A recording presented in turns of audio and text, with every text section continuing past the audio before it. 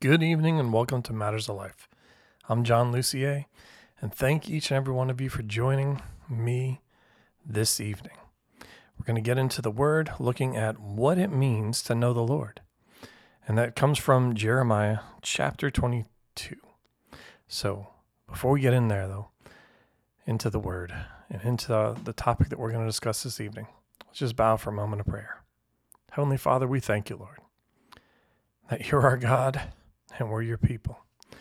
That this honor and privilege that you've given us to come before you, although we know we remain in your presence, we don't hold lightly, but we esteem you above any and everything. You're our God and we're your people. We thank you and we praise you. We know we are joint heirs with Christ.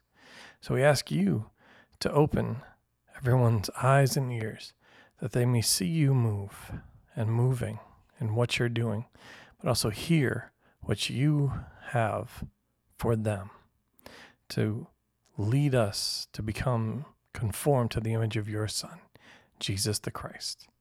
Amen. All right, so as we were just saying, what it means to know the Lord is the title of this episode, coming from Jeremiah chapter 22, which is a message concerning the kings at that time.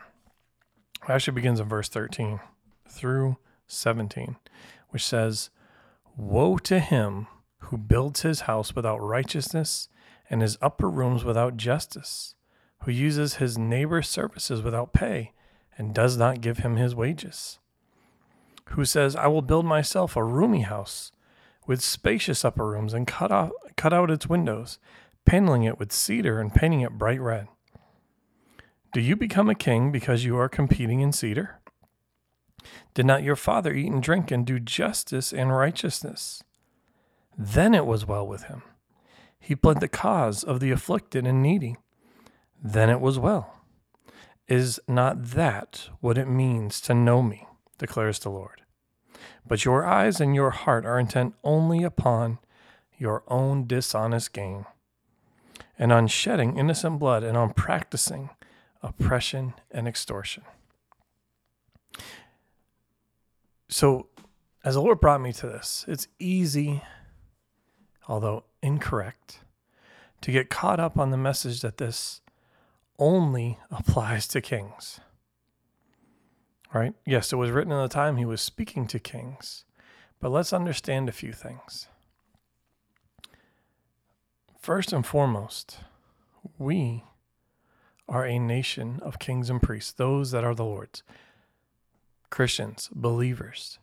God is our God and we are his people, but he has made us a kingdom of kings and priests. Isaiah 28:5 says, "On that day the Lord of hosts will be a crown of glory, a diadem of splendor to the remnant of his people." Well, who is the remnant? And what does that have to do with kings, you may ask? Well, it's a wonderful question. But in this, and we're going to get to it, the whole point that the Lord is expressing here through his word, in his word through Jeremiah, is that they are to know the Lord. All the kings. And yes, as I said, it's easy to look at those elected officials, whether it's federal, state, or local. As we covered even in the last episode, what are we doing to our fellow neighbor? Are we exhibiting the same unrighteous behavior that we despise in those that have been put in authority over us? Or are we adhering to the righteous standard found in our Lord and Savior Jesus Christ? He asks in verse 15 of what we just read in Jeremiah chapter 22, he asked them, "Do you become a king because you are competing in cedar?" And I think it's a wonderful question. The answer should be a resounding no. I have yet to hear a speech, and I'll just look at the United States, although we could speak around the world, and any person running for any type of office, but especially in the United States towards DC. The same phrase is typically said. how it's all messed up in D.C., and they are running to look out for the people and to bring about change in and for the nation, to better the people. And that's more or less what the Lord is asking here. Did you become a king because you're competing in Cedar? Because you're trying to build yourself up? That's never what's stated. It's always to better the people. And then the Lord immediately goes into, didn't your father do this? Didn't your predecessors look out for the people? They did justice, they did righteousness, they pled the cause of the afflicted and the needy. And then it was well. When they were doing the righteous things that the Lord had asked them, that, and I'll say, bearing the fruit of a relationship with the Lord. The Lord always pleads the cause of the widow, the orphan, the homeless. Always. He always looks out for the needy.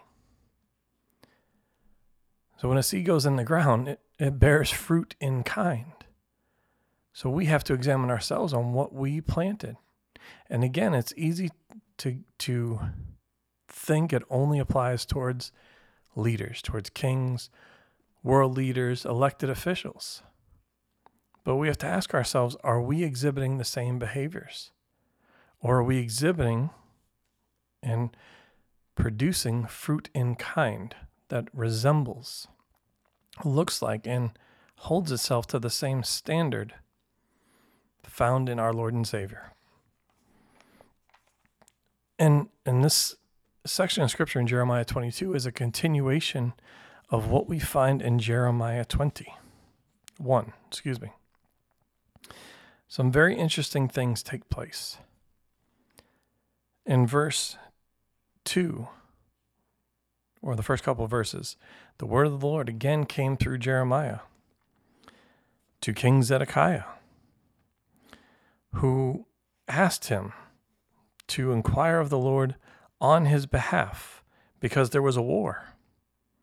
There was a war happening with King Nebuchadnezzar.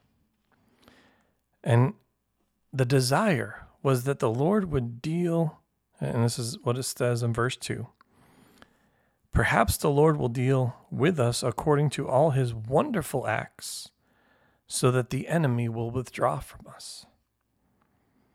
But then in verse 4, the Lord says that he's about to turn back the weapons of war which were in King Zedekiah's hands. That the ones that he was using to war against the king of Babylon and the Chaldeans who were besieging him outside his wall.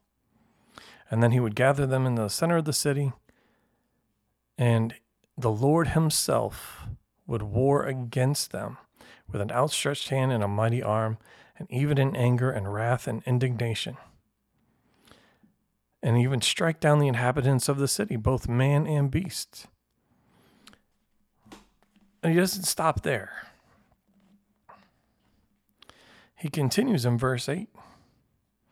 And then he says, you shall say to the people, thus says the Lord, behold, I will set before you the way of life and the way of death. He who dwells in this city will die by the sword and by famine and by pestilence. But he who goes out and falls away to the Chaldeans who are besieging you will live, and he will have his own life as booty. For I have set my face against this city for harm and not for good, declares the Lord. It will be given into the hand of the king of Babylon, and he will burn it with fire. Then say to the household of the king of Judah, hear the word of the Lord, O house of David. Thus says the Lord, administer justice every morning, and deliver the person who has been robbed from the power of his oppressor, that my wrath may not go forth like fire and burn with none to extinguish it, because of the evil of their deeds. Behold, I am against you, O valley dweller, O rocky plain, declares the Lord. You men who say, who will come down against us? Who will enter into our habitations? But I will punish you according to the results of your deeds, declares the Lord. And I will kindle a fire in its forest, that it may devour all its environs. And as I read that in chapter 21, again, it's easy to have this, I'll say, outdated perspective with the time of Jeremiah, and that it was a time of kings and it only applied to them. And that would be incorrect, because the word applies to us even today.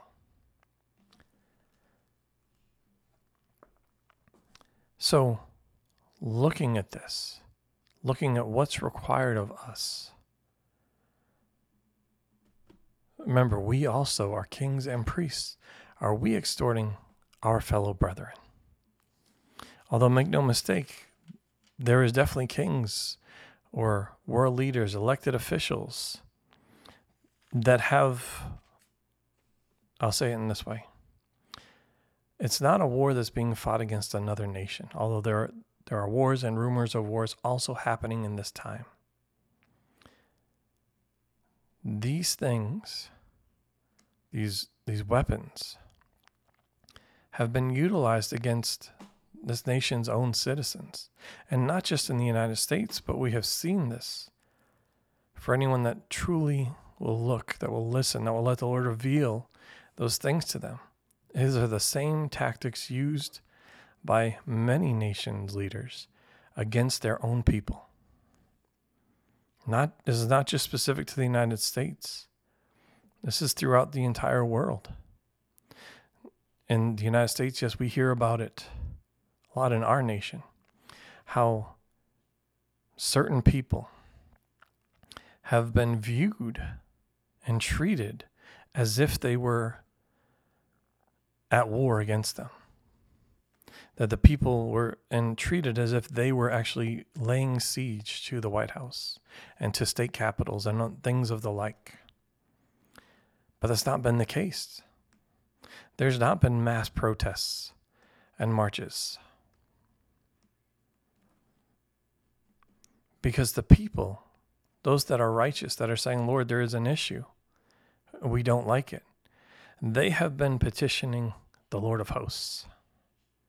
They have been pleading their cause in prayer before the courts of heaven, asking the Lord himself to intervene. And the Lord is saying, and this is what I understand of this, is that the Lord is about to turn the weapons that have been utilized against the righteous. He's about to reverse that. And in verse 8, well, and I'll say this, there's before verse 5, the Lord himself is about to war for his people. But in verse 8, he gives them, he says, I've set before you life, the way of life and the way of death. And then what's required? He tells those that they don't have to perish. But if they will submit to the Chaldeans, if they will go out, those who dwell in the city, if they go out and fall to the Chaldeans. But again, as I was just saying, and what I sense from the Lord is, the Chaldeans are the people of this nation who have been oppressed by the number of ways and weapons that their own government has tried to oppress them, or not tried to, but oppress them. And we talked about some of those ways last week with price gouging, with extortion, with inflation, and the like. Attempting to utilize government agencies and bureaus and departments against certain citizens, selectively, not promoting a standard of justice, creating oppression.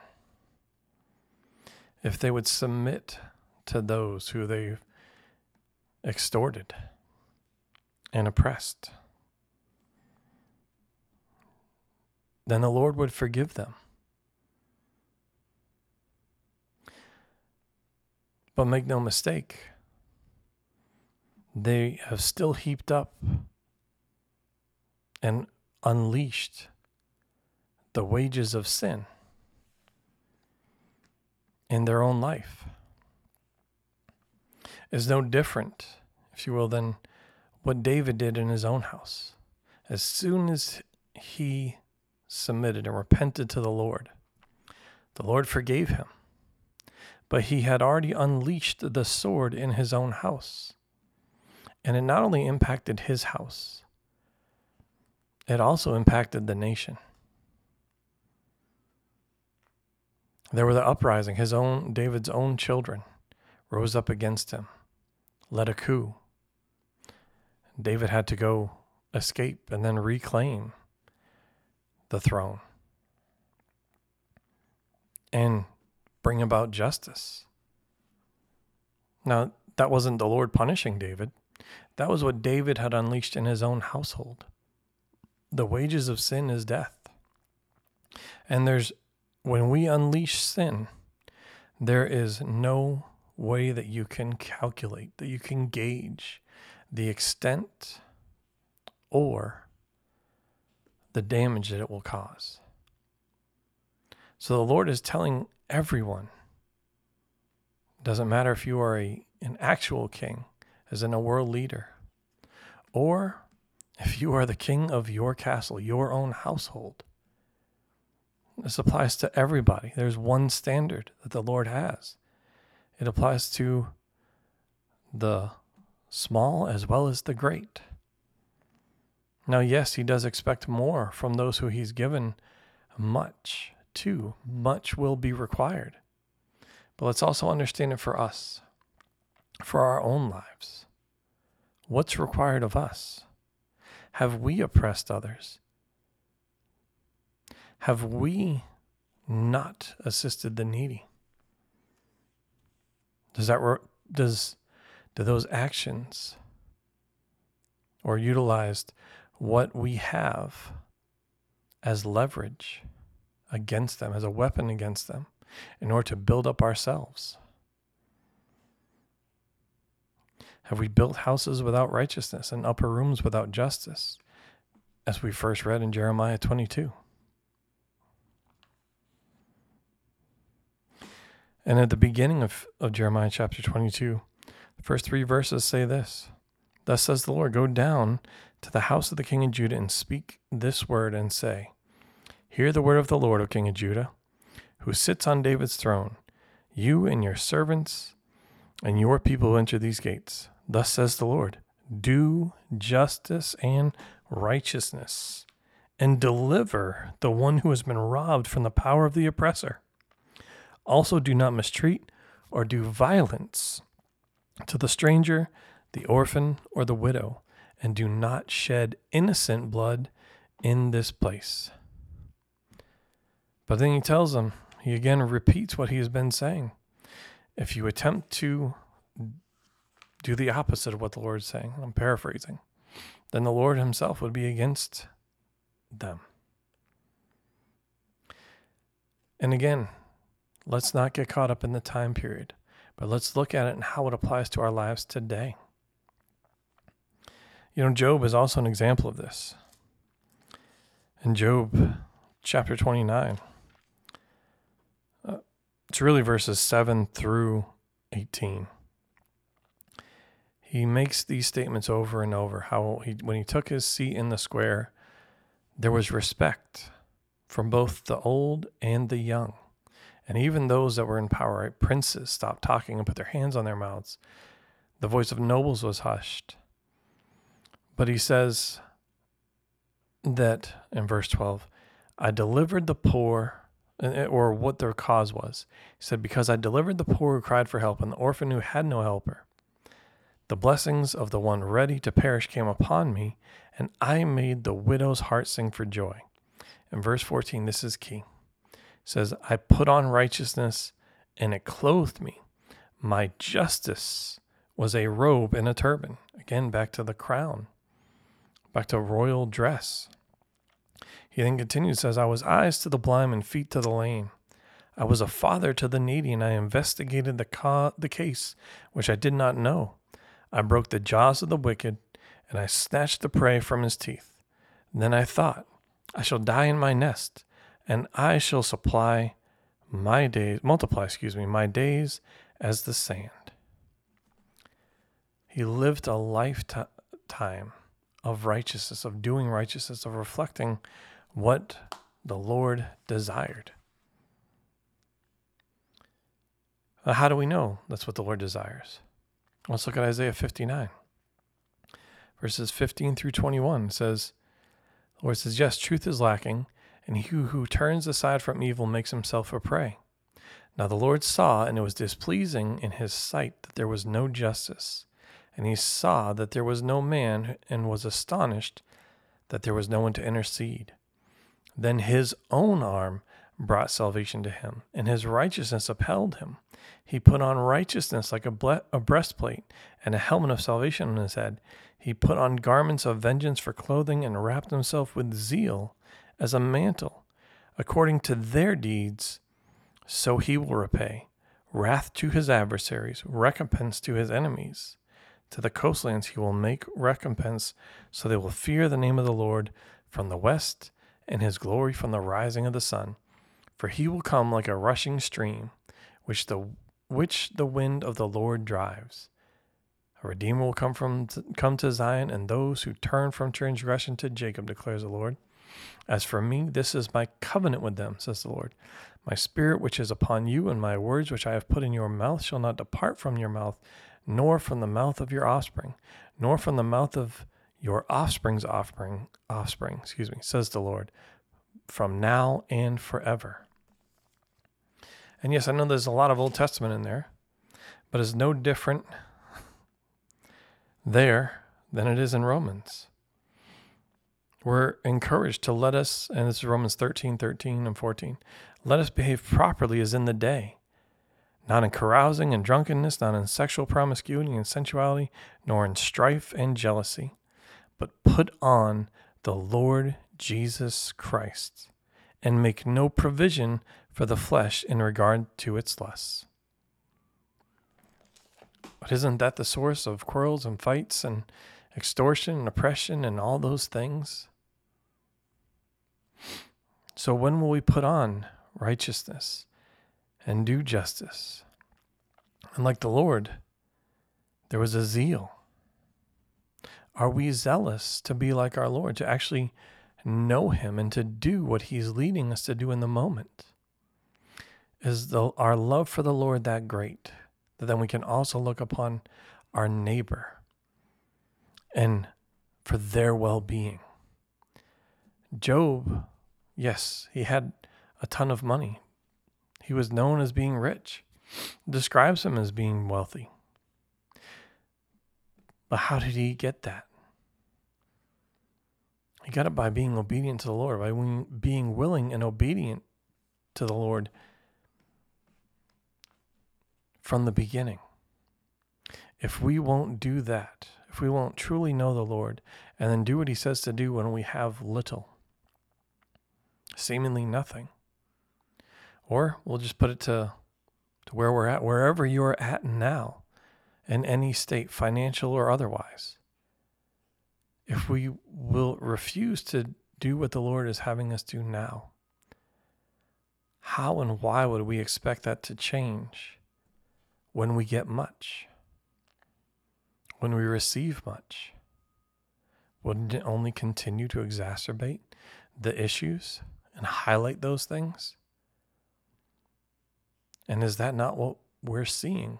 Has that not been the fruit that we have been observing and experiencing as a result of this, of the actions, the choices, the decisions made by those in authority? And I'm not just talking about the world leaders, I'm talking about you and I, about those in our own household.